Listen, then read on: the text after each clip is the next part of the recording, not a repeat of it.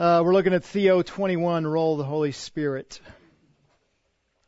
Explain the role of the Holy Spirit in the Christian life, describing the importance of this role in the counseling process. Not a lot you're going to have to define here other than the Holy Spirit, which we will define this way, who we will define this way. The Holy Spirit is the third member of the triune God. He is a person, not a feeling, force, idea, or movement. And we've talked about personality in here previously, so I won't belabor this, but he is a person, though not in bodily form, again, and that's clear from the fact that he has intellect, he has emotions, he has a will, and you see that numerous passages. I won't take the time to go through all those. You have those there for you, and you know that as well. He knows the mind of God. That's 1 Corinthians chapter 2, which refers to his intellect. He has functions, so he teaches, he prays, he testifies, he convicts, he guides. John 16 is particularly helpful for those, as well as Romans 8, right? He intercedes for us. So he not only understands the mind of God, he understands our minds as well. Again, referring to the fact he has intellect. He has relationships. Obviously, Trinitarian relationships. He also has relationships with us. He is in us and he is with us.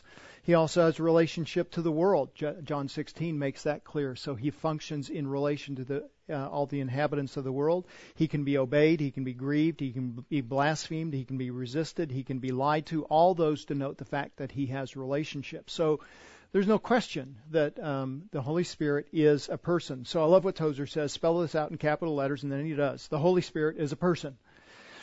He's not enthusiasm. He's not courage. He's not energy. He's not the personification of all good qualities. So like Jack Frost is the personification of cold weather. Actually, the Holy Spirit is not the personification of anything. He is a person. The same as you are a person, though not in material substance. He has will and intelligence. He has hearing. He has knowledge and sympathy and ability to love and see and think. He can hear, speak, desire, grieve, and rejoice in every way. We would say he is a person. James Boyce adds to that. He says, if we think of the Holy Spirit as a mysterious power, may the force be with you kind of a thing, our thought will continually be, how can I get more of the Holy Spirit?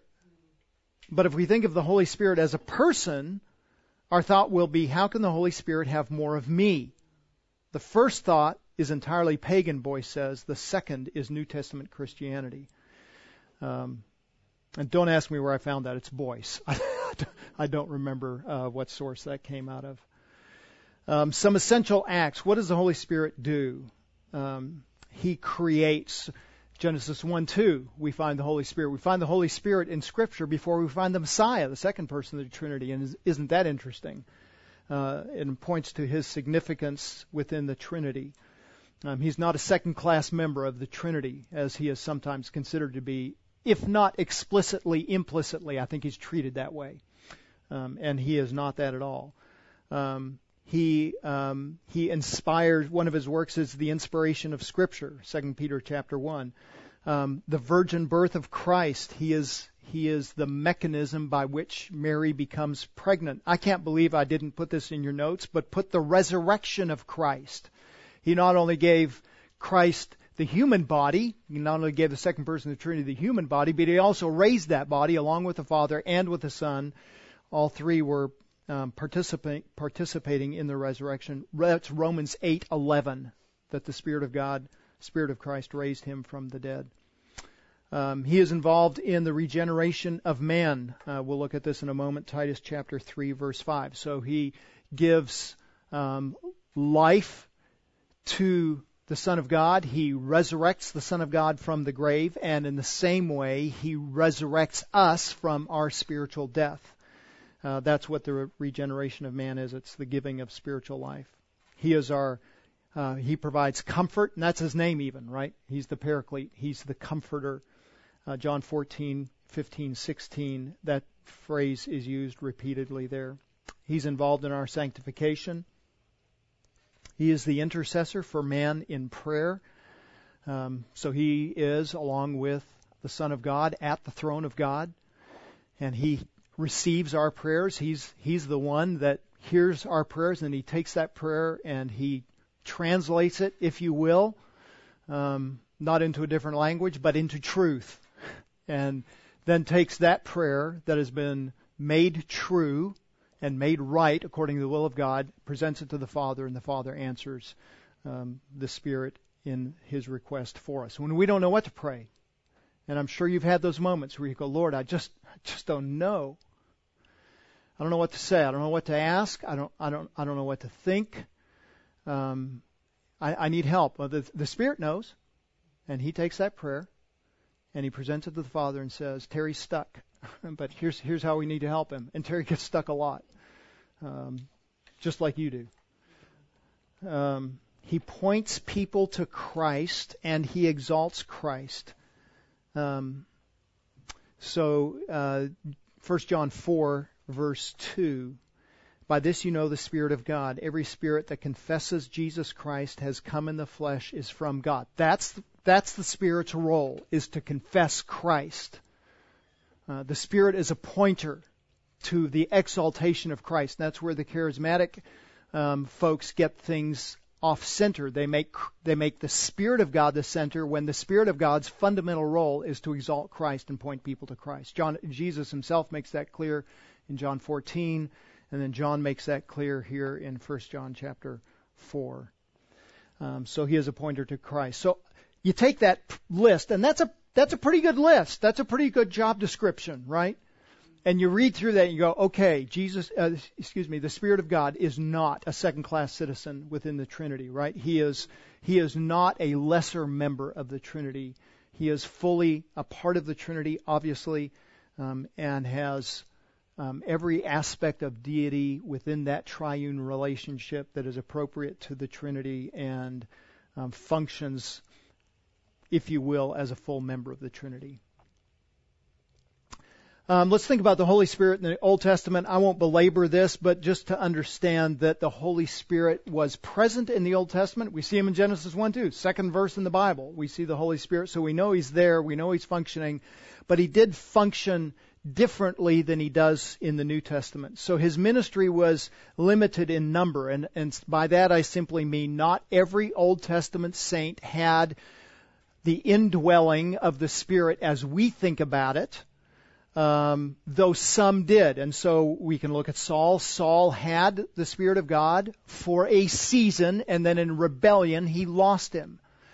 He didn't lose Him. The Spirit was taken away from him. We need to be a little more precise when we're theologians. So Saul had Him for a season. David had the Spirit of God, and then Psalm 51, because of his sin, he prays, take not your Holy Spirit from me. He was concerned that he, like Saul, would have the Spirit of God removed from him. Daniel chapter 4, Nebuchadnezzar acknowledges that Daniel has the Spirit of God. But not every Old Testament saint had the Spirit of God. And we know that, and I'm jumping ahead, but we know that because that's part of the New Covenant promise. From Ezekiel 37, Jeremiah 33, that because of the new covenant, when the new covenant is initiated, then the Spirit of God is given. The ministry was limited in duration, so just because one had the Spirit of God doesn't mean that they kept the Spirit of God or had the ongoing presence of the Spirit of God all their lives. And Saul is obviously a good example of that, as is Samson, Judges 16:20. The ministry of the Spirit was for particular service. So sometimes in the Old Testament we find we find the giving of the Spirit for a particular season. So Jethro tells Moses that he needs to divide up leadership and portion out responsibilities, and then he says that the Spirit would be given to those who are allocated ministry and leadership within the context of the Israelite nation, and they would receive the Spirit of God for those tasks. Betsy. So you said his ministry was limited in duration, but that was in the Old Testament, right? That's Old Testament. Oh. I need glasses. I'm going to see my eye doctor. If you need a name to get your prescription checked, I can give it to you later. His ministry was for special service. His ministry of salvation was incomplete. And by that, I don't mean that those who died didn't have full salvation. I simply mean by that, because Christ had not died yet, and Christ was not resurrected yet, the Spirit could not make Old Testament believers part of the body of Christ. So in that sense, their salvation was incomplete. They're still anticipating it, just like we're still anticipating the fullness of our salvation. I mean, there's a sense in which our salvation isn't complete either. I mean, we've got a magnificent gift of so many things in our salvation, but none of us is glorified yet, and so we're still looking for that completion. In a similar way, they were looking for unification to the body of Christ. So when, I'm probably mixing this up in my mind, but when Jesus went and the dead in Christ rose. After his resurrection? Mm-hmm. Yeah. Did that make Abraham and the Old Testament saints, their salvation? I mean, their salvation came from through faith. Yeah. Genesis 15:6. Apart from anything else. Yeah, that was just a miracle to demonstrate this wasn't an ordinary death that just happened. Something really unusual was happening. Like, we use the word unique, like, that's a really unique jacket you have. And there's probably like 10,000 of them made or something, right? There's nothing unique about it in that sense. Unique means it's singular. And that Christ's death was singular, and those resurrections pointed to that. But Genesis 15:6 makes really clear that Abraham was saved. Abraham believed God, God's promise to him, and it was accounted to him, reckoned to him, and it's that imputation word. It was accounted to him as righteousness. And Romans 4 makes that same point. There's an extended discussion in Romans 4 by Paul about using that very passage to point to the Old Testament salvation, or the salvation of believers in the Old Testament, that it's by faith. And he accounts David's salvation in the same way that David believed, and it was accounted to him as righteousness. So I'll call it resuscitation of those who came to life when Christ died. That was merely a miraculous sign to demonstrate the authenticity of Christ's work as the Messiah and Redeemer. Does that answer your question? Yeah. Glenn? I guess I was just kind of adding on to what she was talking about.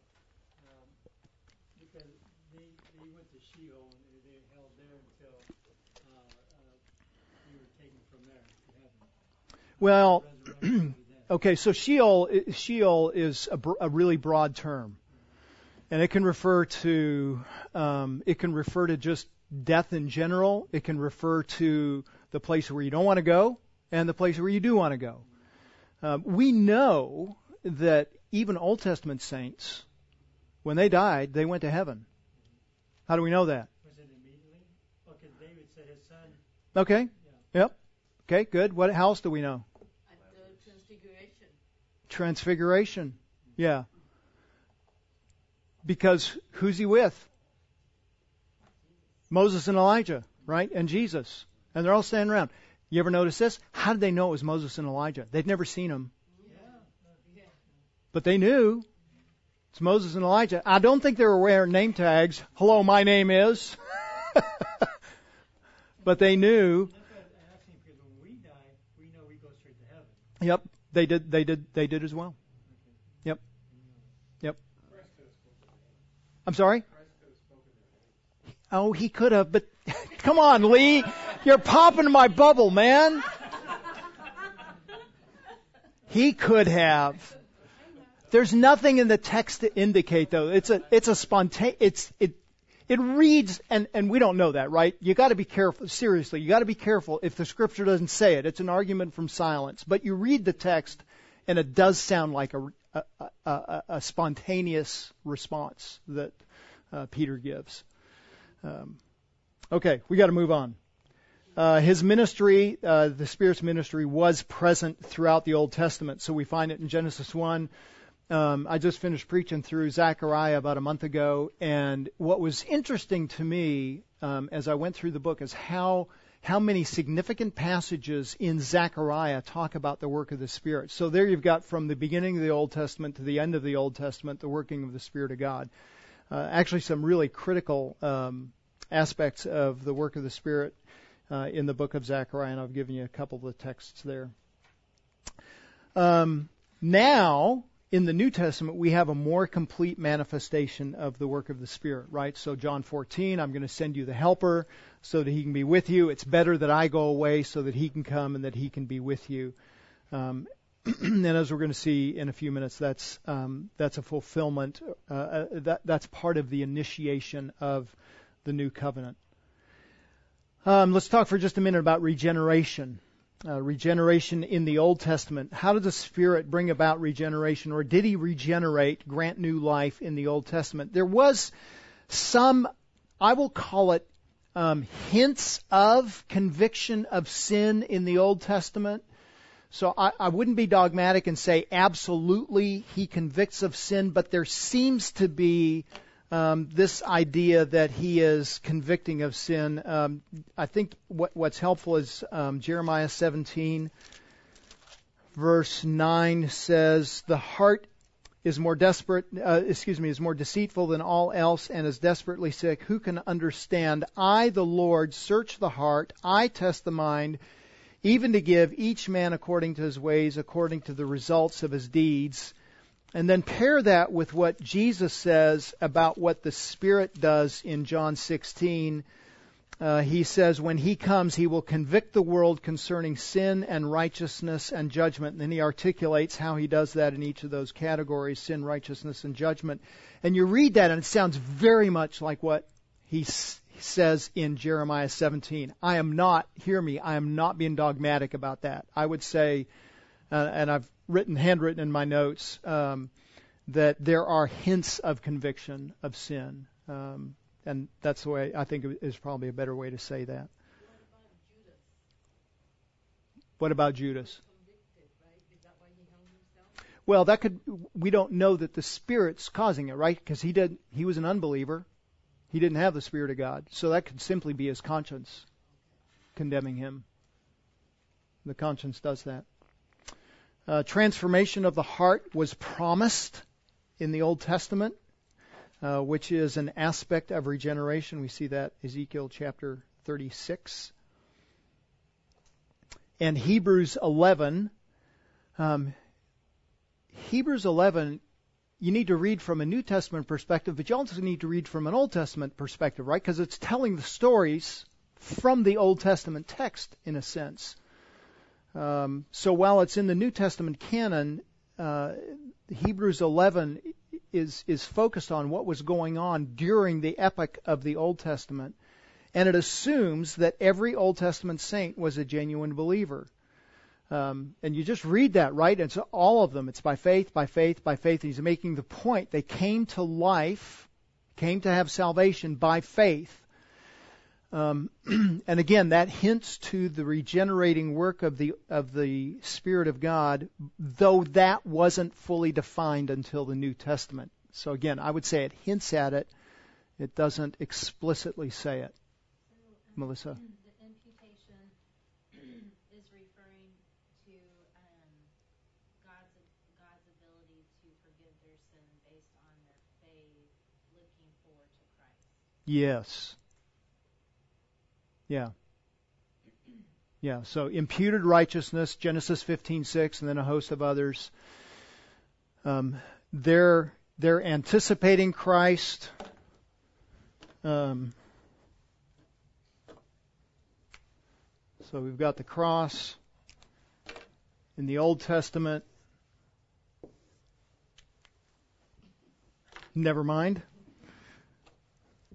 In the Old Testament. Lee! Come on, dude!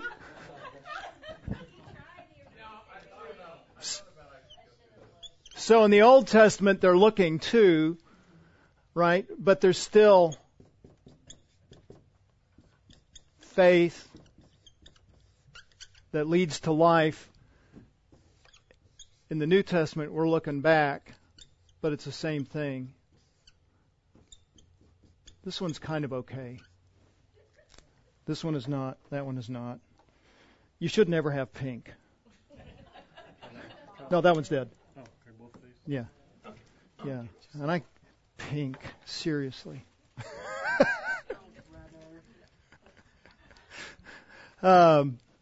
So it's always the same thing.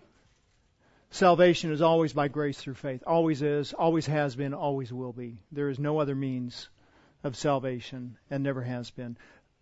Where was I reading? I was reading in 2 Corinthians this morning, and it was talking about. It wasn't what I was meditating on through the day, so it's just a vague recollection. The ministry of the law produced death. Doesn't save. It can't save. Here it is. It's in 2 Corinthians 3, verse 7.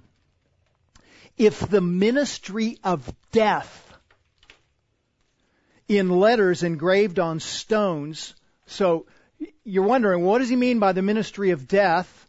And then he tells us it's the letters that are engraved in stones. What's that? Huh?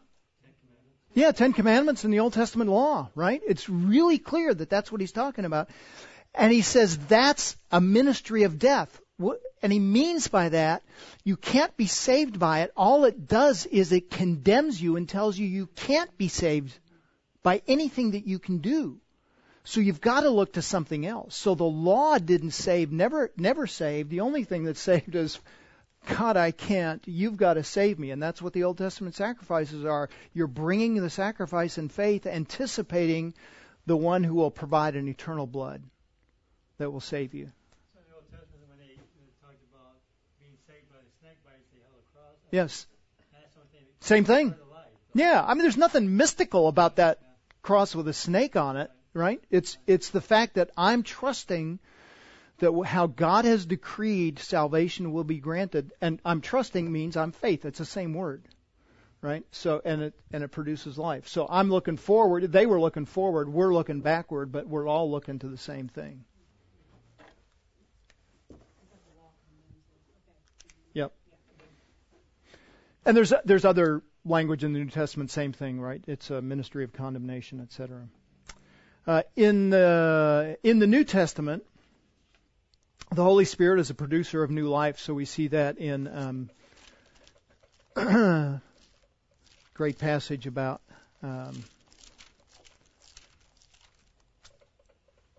regeneration, Titus 3:5.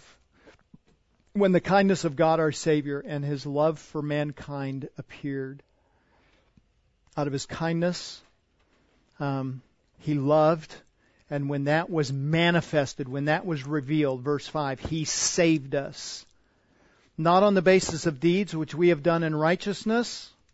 You know, that's the ministry of death. He can't do it. There's nothing there's nothing righteous enough that you can do, but according to His mercy, by the washing of regeneration, that's the imparting of new life, and the renewal by the Holy Spirit. So it's the Holy Spirit that regenerates, that makes what is dead alive.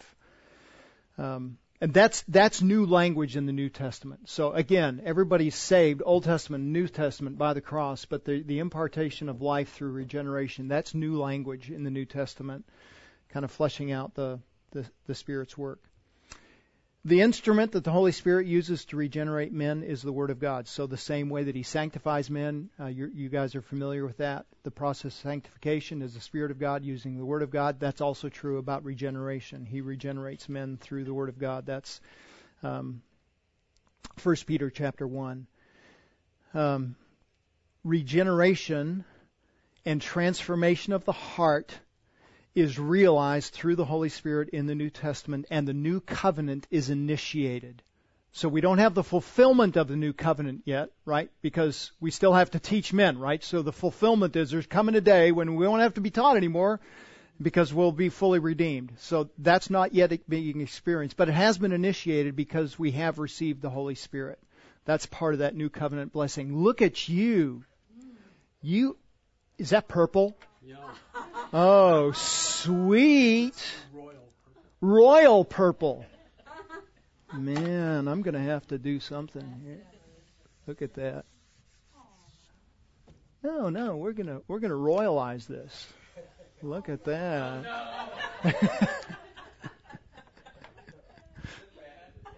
It's pretty good, kinda. It's a 50%er. Yeah, it's okay. All right, we got to move on. We're having too much fun. Baptism of the Holy Spirit. To believe in Christ is to receive the baptism of the Spirit. So, if anyone is a believer, are you proving that's a good one?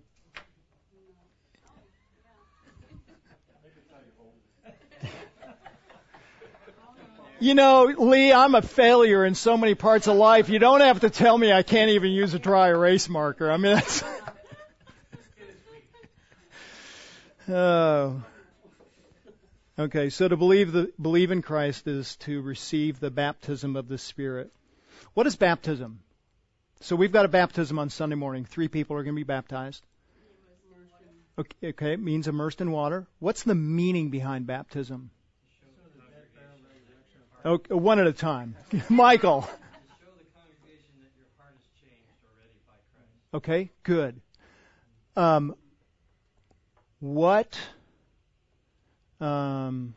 What's the question I want to ask? When it says that we are baptized, Romans 6, when we're baptized, what's the Spirit doing?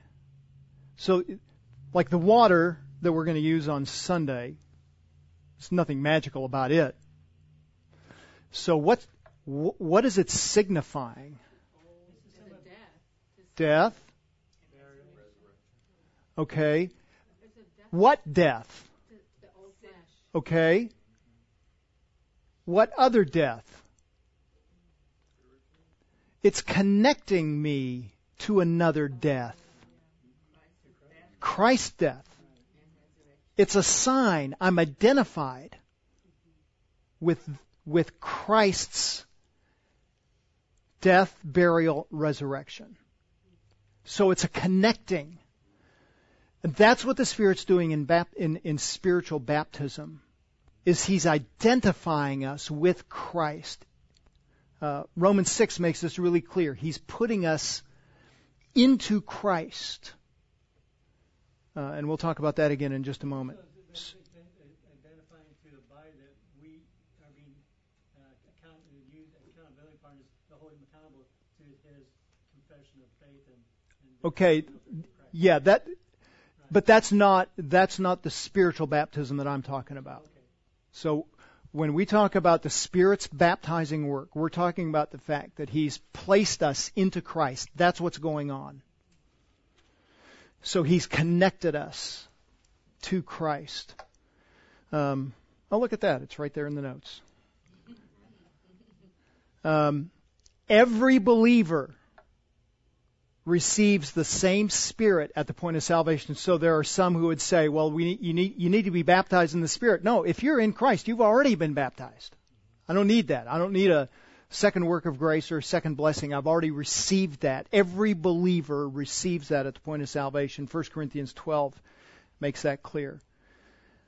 So we would say the Holy Spirit is God's agent in bringing believers into the body of Christ. It's the Spirit's initiation and the Spirit's work that produces salvation, produces His baptism. So it's all His work. There's nothing that I do that produces my spiritual baptism. It's a gift of God's grace to me, as a manifestation, as a part of His saving me. So, Pastor Terry, it is a commandment for us to be baptized. Yes. Yes. Sign of an inward conversion or change. Yeah. But when we're baptized, so Michael was baptized a year ago? No, it was not. Okay. Well, I guess it just shows how old I'm getting. So Michael was baptized 3 years ago. He wasn't baptized for salvation. He was just picturing what had already happened. He was picturing with that. In obedience, every believer should be baptized, but he's picturing in that obedience what God has already done and worked in his heart. And a really sweet testimony it was. And still is. That when you go from one church to another church, that you go through that baptism again? Okay, you're going afield. I'll answer that one later. Okay. Let's talk about the Spirit's baptism, all right? Salvation and baptism of the Spirit are not two separate phases, right? So salvation, if you're saved, you're baptized. It's like instantaneously together. They're one and the same. They come together. They're not one and the same, but they do come together. To make Spirit baptism a separate process from salvation is to tamper with the truth of salvation. Salvation and baptism are one process. And the arrival of the Spirit through baptism is a powerful demonstration of the faithfulness of God's work that is done for our good and His glory. Okay, if you have your Bibles, turn to Ephesians chapter 1. Ephesians chapter 1. And let's talk about the sealing of the Spirit. Tell me what sealing is. Sealing of the Spirit. A stamp? Mark? Good. What does a stamp do? It signifies who you belong to. Ownership? Well, who we belong to? What else? Can't be undone. Preserves. Okay. Authenticates. Yep. So in the Old Testament, this word sealing is used in a bunch of different ways. It's security, right? So think about Daniel in the lion's den. They sealed it. He's not going anywhere. Nobody's going to tamper with it. He's secure. It's a sign of authenticity. So Jezebel writes a letter with Ahab's seal.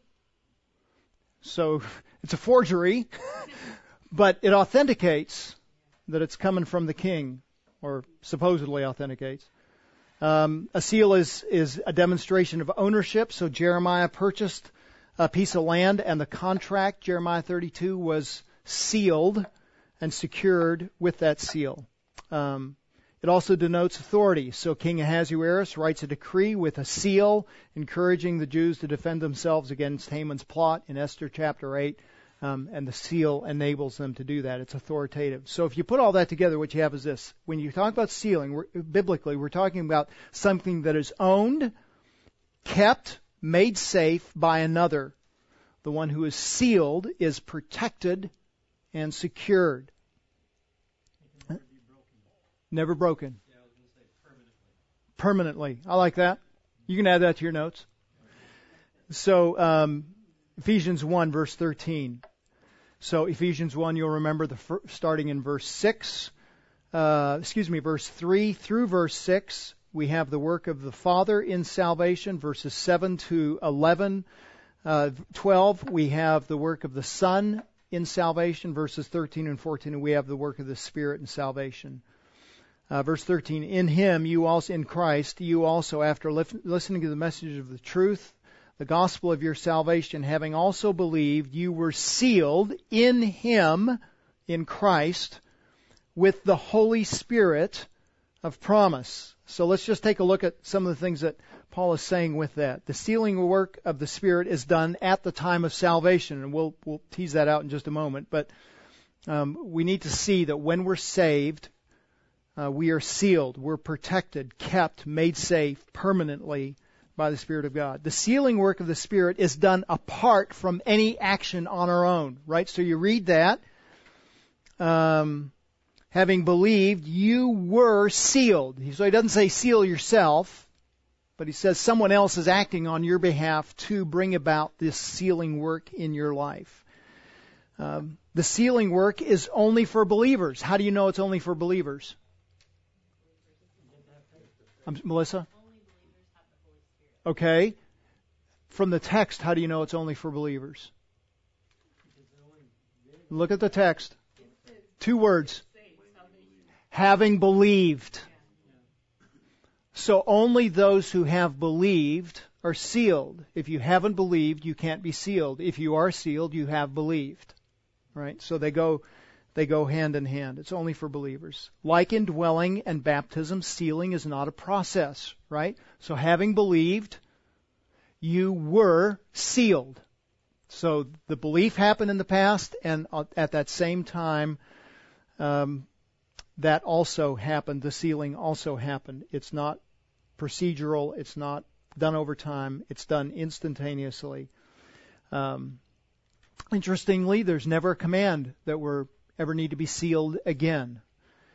This is interesting. The Spirit is both the one who seals and He is the seal. So He seals us and keeps us secure, but He's also the seal itself. So He puts the stamp and He is the stamp, if you will.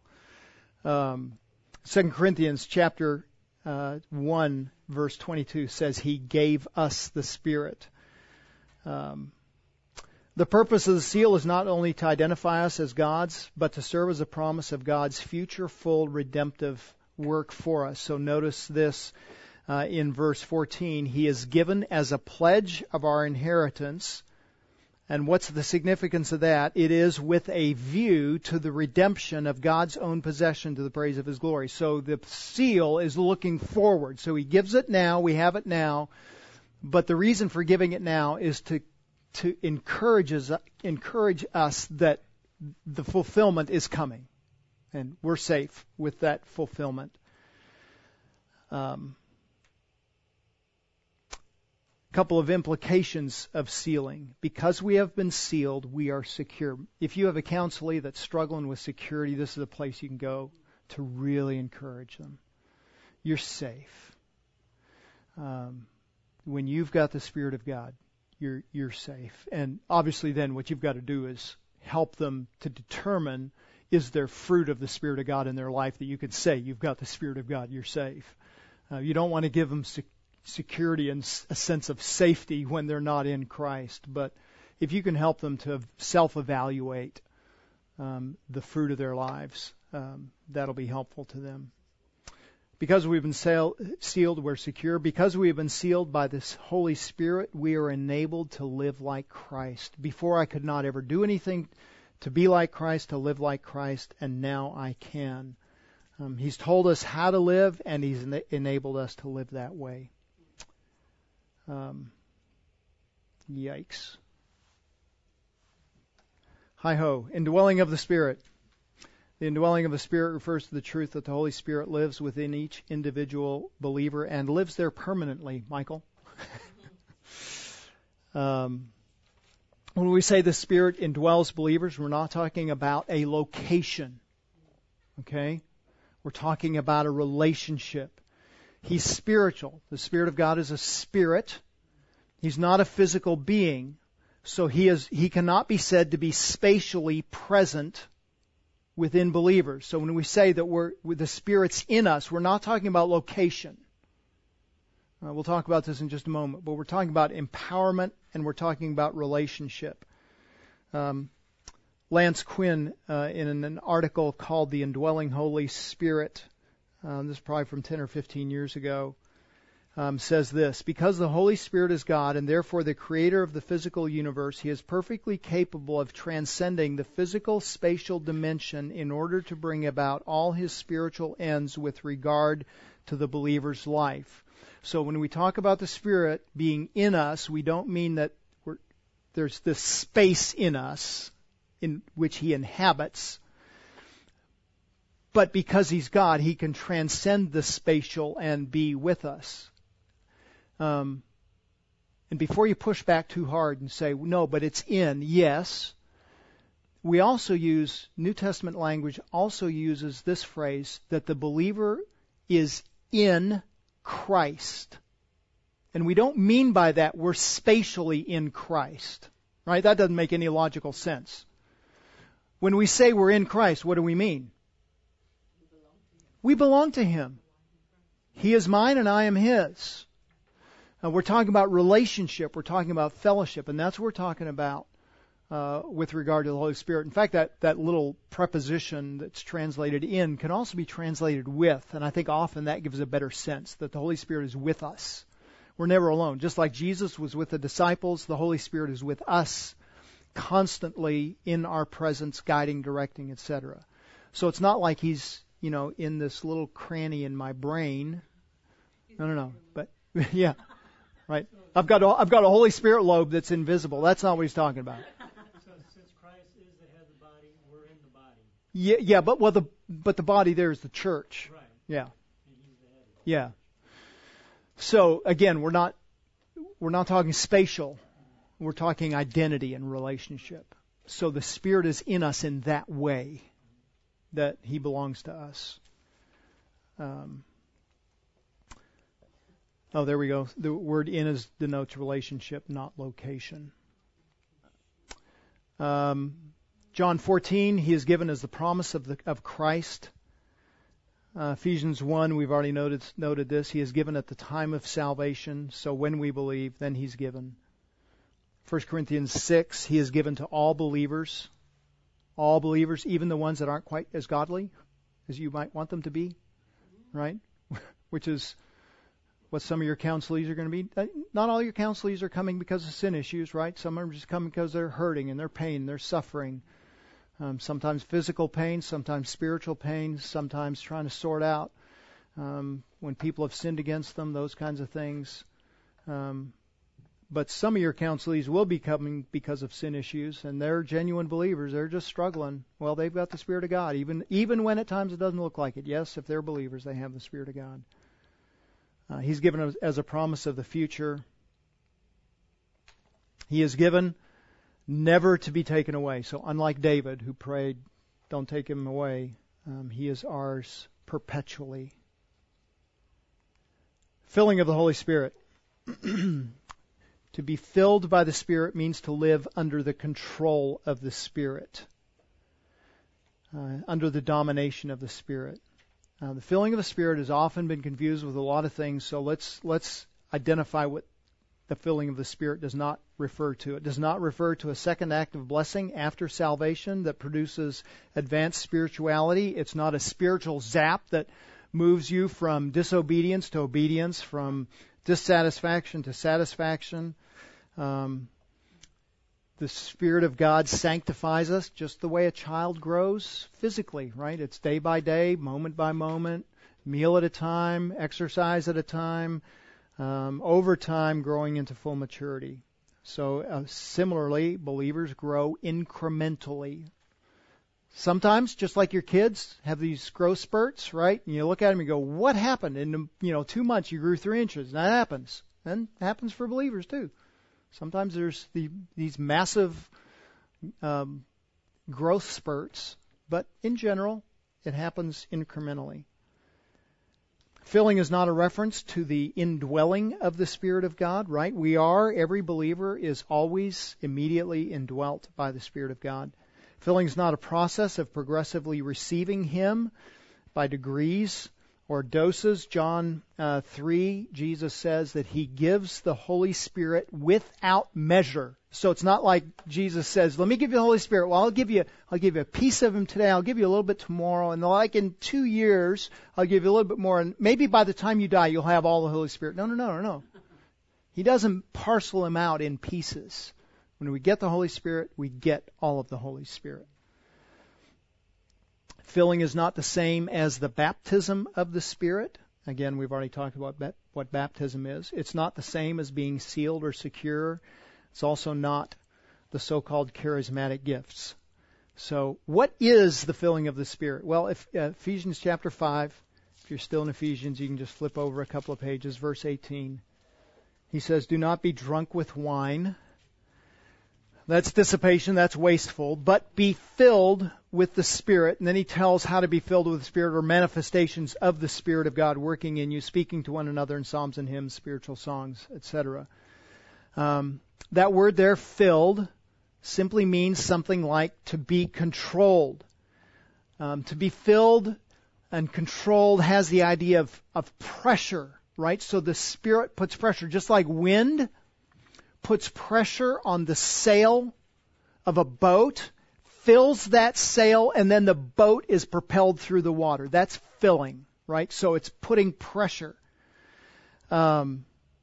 It guides, it directs. It also has the idea of permeation, so the Holy Spirit saturates the believer's life.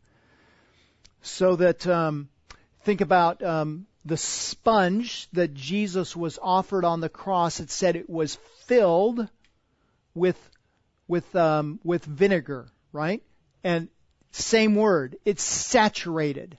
So it's completely consumed by the Spirit of God. And that's the same idea. Boats, Luke chapter 5, were filled with fish. Individuals, Acts 13, filled with awe. So when the Spirit fills a believer, he is saturated by the Spirit of God. Also has the idea of domination and control. So Luke chapter 5 again, people are filled with fear. Luke chapter 6, they're filled with rage. So when we say he's filled with rage, we mean he is controlled. He's guided by, he's directed by his rage, and it's like it's everything else is, it's almost like he's irrational. So great is his consumption with rage. So as we think about filling, what we mean by filling, what the text means, Ephesians 5:18 about filling, is that the Spirit controls and directs the believer. He's under the domination, control, authority of the Spirit, so that the Spirit does in his life what only the Spirit of God can do. What's unusual about filling from everything else we've talked about is that it is a command. Did you see that? Do not be drunk with wine. Do not be controlled by wine. Instead, what should you be controlled by? You should be filled with the Spirit. Be filled. That's an imperative. So in the Greek text, if you would look it up and you say, what kind of verb is this? It's an imperative. It's a command. So it's something that you do. We don't seal ourselves. We don't baptize ourselves. We don't indwell ourselves. But there is a sense in which we are responsible for being filled by the Spirit. So it is a command. So that means that filling is a matter of obedience. It also means that sometimes believers are filled and sometimes they are not filled. Sometimes they're, let's say it a different way, controlled by the Spirit of God. And sometimes they are not controlled by the Spirit of God. When are they not controlled by the Spirit of God? Anytime they're sinning. Because the Spirit of God never produces sin. So anytime you see somebody in sin, or anytime you are in sin, you can say to yourself, I'm not being controlled by the Spirit of God. What spirit am I being controlled by? Spirit of the flesh. Right? And there's probably something particular to my flesh that is driving me in that moment. And that's what I want to find out.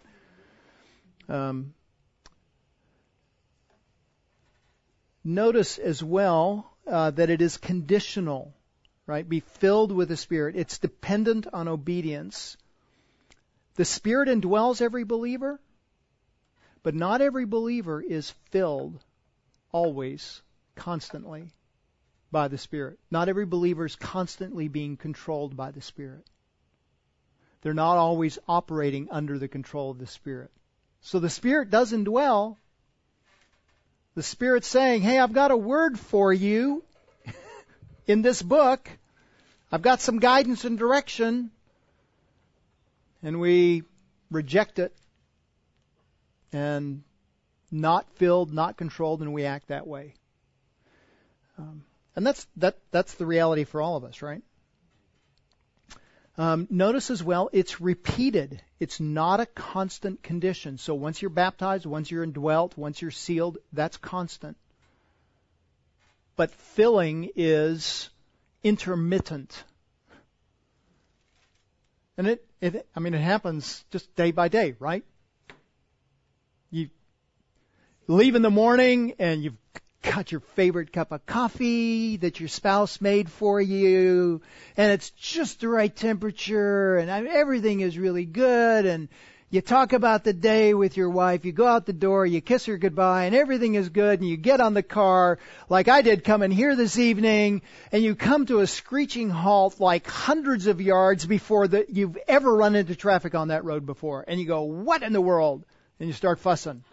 So when you left the house, everything was great. You're under the control and domination of the Spirit. 3 minutes later, what happened? The flesh happened, right?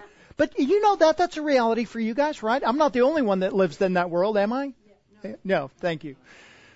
So our being controlled by the Spirit can be that intermittent, right? So it's not a constant condition. Notice this as well.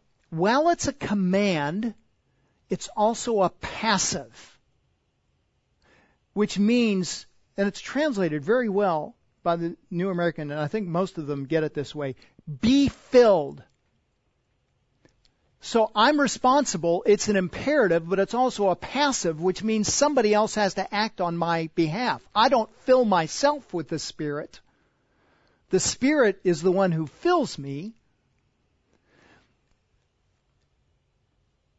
But to make that a command, essentially what he's saying is don't quench the Spirit. He's going to do what he's going to do. Stop quenching him. Let him do his work, is what the sense of that is. Does that make sense? So it's an imperative, but it's a passive. You know, normally with an imperative, I would say to my girls when they're little, I need you before you leave the house for school today, I need you to make sure to make your beds. Make your beds. That's the command. That's the imperative. What do? They go into the bedroom and they make their beds, right? But the passive we would say something like, have your beds be made.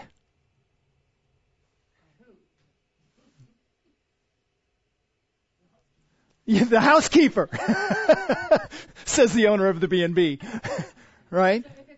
So if the passive sense simply means let it be done, right?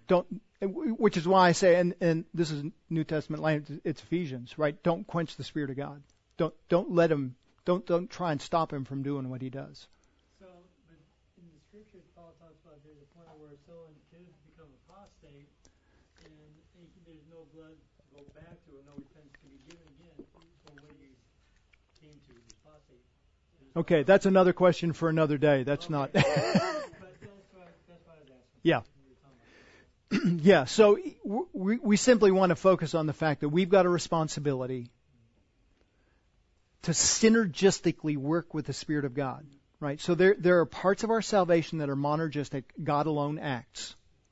And then there are parts of our salvation that are synergistic. We've got responsibility.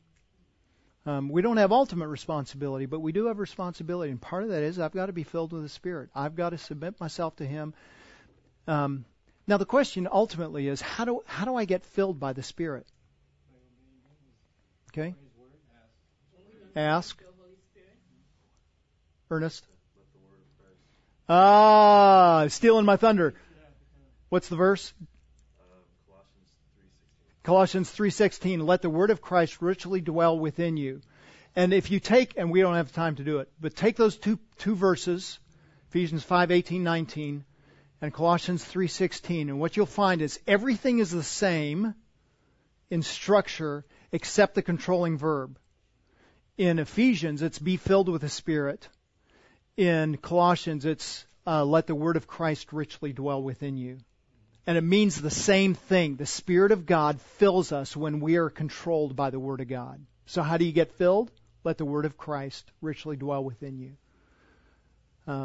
So the Spirit of God takes the Word of God and makes the man of God. So when we grieve the Holy Spirit, that's when we're not being filled. Yes, and we're not being submissive to the Word of God. Lee. Is filled a figure of speech? Keep coming. Well, I'm just saying because filled implies pouring. Yep. But there is no pouring. It's not spatial. And there's no getting. So I look at it as it confuses us because I Sure. it's more of a figure of speech because we sell it a better way in our brains to think is when you see filled, think control. Yep. Because then I'm better understanding what the word's implying. So is it? Sure. That's just. No, I think that's a good way to say it. And if you'll notice, even as we've been talking, I've used the word fill, and I look over and I'm seeing glazed eyes, and I say controlled, and it's like, oh, okay, right? Because that makes sense. And that's really what he's talking about. That impulse of the Spirit to guide us, like that wind filling the sail of the boat, right? Saturating us with His Word. If we take a figure of speech literally, it really messes with our brains. That's true. In the Greek, that is to fill up to the full. We are liberally supplied. Okay. Filled. Well, I mean that's one of the senses I gave, right? It's saturated. Right. Yeah. I'm just saying, like, it is. Right, but we're not talking spatially, and that's what Lee's getting at. Okay. Right. So it's kind of like the vine. Let Yeah. flow through. You don't. Abide in the vine. Again, and that's a figure of speech as well. Right. Okay.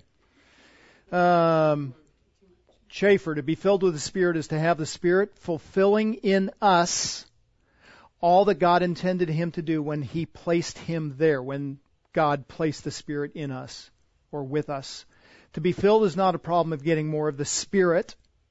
It is rather the problem of the Spirit getting more of us. Right? So us being more submissive to Him and to His Word. Sin against the Holy Spirit. What page am I on?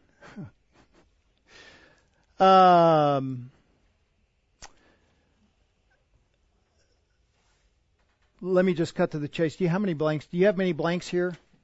Yeah. Okay, at the summary section. Okay, let's just go down to that. In summary, and we don't have time to go back to Matthew chapter 12, but in summary, the sin that is, well, I say we can't go back. We've got to if I'm going to make any sense out of it. So in Matthew 12, and you'll get people that have questions about this. In Matthew 12, Jesus casts out a demon. Side note, demon-possessed man who was blind and mute. So he's demon-possessed. The manifestations of this demon was that it produced blindness and muteness, was brought to Jesus, and what does it say in the text? He healed him.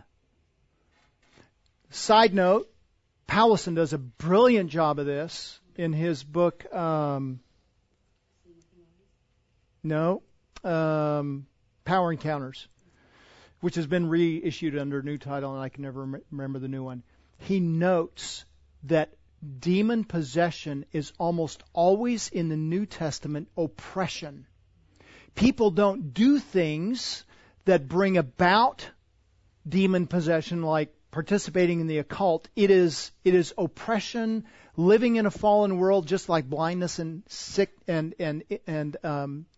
muteness. And if you look at it often, as it does in this text, when it talks about demon possession, it talks about it in terms of healing, which is not how we think about it. We think cast them out. No. It's healing. They've not done anything wrong. This is something that's happened to them, just like cancer or a car accident. That's a side note. That was free. They protest, and they say, oh, this is just essentially Satan, Beelzebul, the ruler of the demons, throwing out the demons. Jesus, knowing their thoughts, says to them, kingdom divided itself is laid waste, and any city or house divided against itself will not stand. If Satan casts out Satan, he's divided against himself. How does the kingdom stand? It doesn't make sense. If Satan's going to throw out Satan, then he's killing his own kingdom. Why would he do that? If I, by Beelzebul, cast out demons, by whom do your sons cast them out? For this reason they will be your judges. But if I cast out demons by the Spirit of God, that's key. So when Jesus is casting out demons, it is under the authority and the power of the Spirit of God, and the Spirit of God is authenticating the work of Jesus. Just like miracles authenticated that Jesus was the Messiah. So it's the authentication of the messianic work that's going on. If I cast out demons by the Spirit of God, then the kingdom of God has come upon you. In other words, the kingdom of God is here. The Messiah is here. That's what he's saying. And the Spirit of God is authenticating that. And he teases that out a little bit more. Verse 31, therefore I say to you, any sin and blasphemy shall be forgiven people. Blasphemy can be forgiven. So there are people now who say, well, did I commit the sin of blasphemy that keeps me from being forgiven? No, Jesus says explicitly that blasphemy can be forgiven. Any kind of blasphemy can be forgiven, but blasphemy against the Spirit shall not be forgiven. Which blasphemy of the Spirit? The Spirit that authenticated that when Jesus healed, He's the Messiah. And that's a sin that cannot be replicated. That was a sin that was particular to that day. When Jesus healed, the Spirit is saying, look at the Messiah. He's here. The kingdom is here. And they say, no, that's not the Messiah. That's Satan. That's a sin that can't be replicated. And he says, that's the sin that can't be forgiven. In other words, they've rejected the Messiah. And now they've been, like Pharaoh, hardened in that sin, and that will not be forgiven. So when you have people coming to you, I did this, and I'm worried that it's the sin of the blasphemy of the Spirit. Jesus is explicit. Blasphemy can be forgiven. Isn't that amazing? And in fact, my text for Sunday morning makes that very point. Paul says that he was a blasphemer against God, and he's forgiven. So it is forgiven. It's just that sin that happened in that day, in that context. That is a sin that can't be forgiven. So that came up in our home group, and so I think we need to you need to go back and fix it? Okay. All right. Gifts of the Spirit. I'm just going to run through this because you guys are familiar with this. I'm not going to tell you. The gifts are gifts of grace. 1 Corinthians 12 makes that clear. They're various. The source and purpose is the same. In other words, they come from the Spirit of God. The gifts are exercised by the individual, but God is still the one who does the work. 1 Corinthians 12 makes that clear. Verse 6. Did I go too fast? Do you get that? The gifts are supernatural, not natural. So someone might be a naturally gifted teacher, right? They might teach math really well. That doesn't mean they have a spiritual gift of teaching. That's something different. They can take the Word of God and they open it up when they start explaining it and people go, now I get it. Same with leadership, same with giving, same with everything, right? Sometimes there is a correlation, but very often there's not a correlation. We're talking about something that is supernatural, not that is natural. Gifts are for each individual believer, and they're to be used in serving others, right? So every believer gets a gift, and the reason for the gift is not for themselves ultimately, but for the service of others and the building up of others. Now, when you use your gift, do you benefit? Well, yeah, obviously. That's part of the way that you mature in Christ. But it's not ultimately for you, though you benefit along the way. It is for the benefit of the body. The gifts are used in proportion to the grace that gave them to us. Romans 12:6. The gifts are given according to the Spirit's will, not about worthiness or unworthiness. So it's not a matter of, I got this gift, I must be really good. No. You got that gift because of the grace of the Spirit of God that says, I'm going to give you that gift. I didn't get that gift that I really want, so I must not be worthy. No. It has nothing to do with worthiness and unworthiness. It's just the way the Spirit decided to apportion it. It's His responsibility, it's His privilege, it's His wisdom that has given you exactly what you need. The gifts are for the benefit of the entire church. Ephesians 4 makes that clear. If you want to know where the gifts are, you've got a long list of them there. I think your 12s and 4s, right? Romans 12, 1 Corinthians 12, Ephesians 4, 1 Peter 4. Give us the lists. I personally believe that the lists are not complete because there's no complete overlapping of gifts. Every list is different from the others in some way. And so I think they are representative lists. I will not venture other guesses about what some of the other gifts are, though I am quite certain that there is not a gift, a spiritual gift of shopping, as somebody tried to convince me one day. I think she was joking. So, but I think there probably are other gifts, and there certainly is a mixture of gifts. So everybody gets at least one. Some get more than one, so some are 20% this and 30% this and 50% this. So you've got this really interesting mix, and even with just the ones we've got, you have, I don't know, probably billions of different kinds of combinations you could have of giftings. Sign gifts were authenticating gifts that ceased to exist after the completion of the biblical canon. So prophecy, tongues, miracles, healing were all given simply to authenticate the messengers that were coming with the new revelation of Jesus Christ. When the canon is complete, the canon authenticates the message, and there's no more need for those gifts. Fruit of the Spirit. Fruit is different than gifting, obviously. We are going to... you have that little chart? You have a little chart, maybe the next... Yeah, there you go.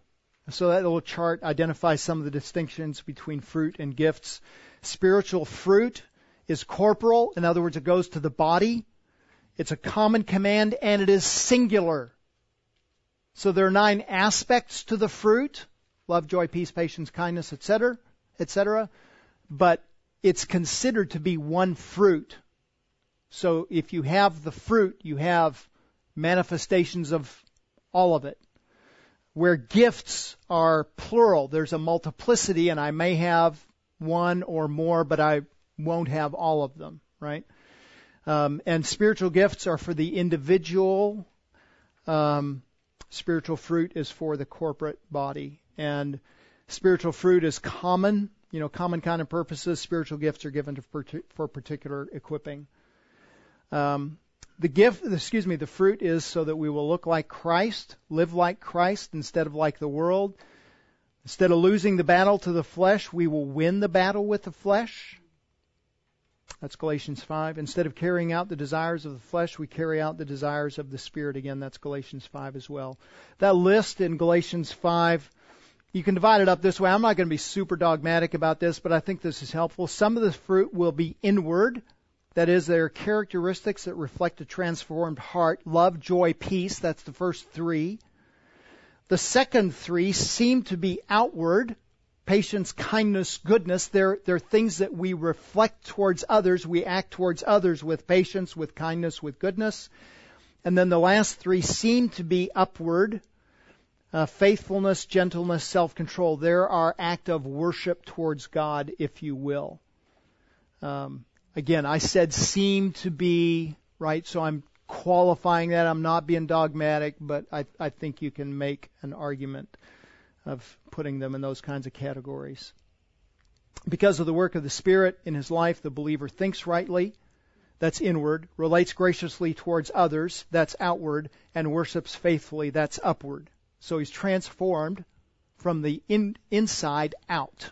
So changed, producing fruit, having fruit produced through him, inside and then outside him.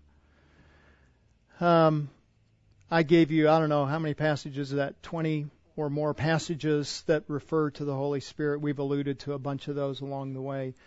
Importance of the Spirit for biblical counseling. Regeneration is the work of the Spirit, not the counselor.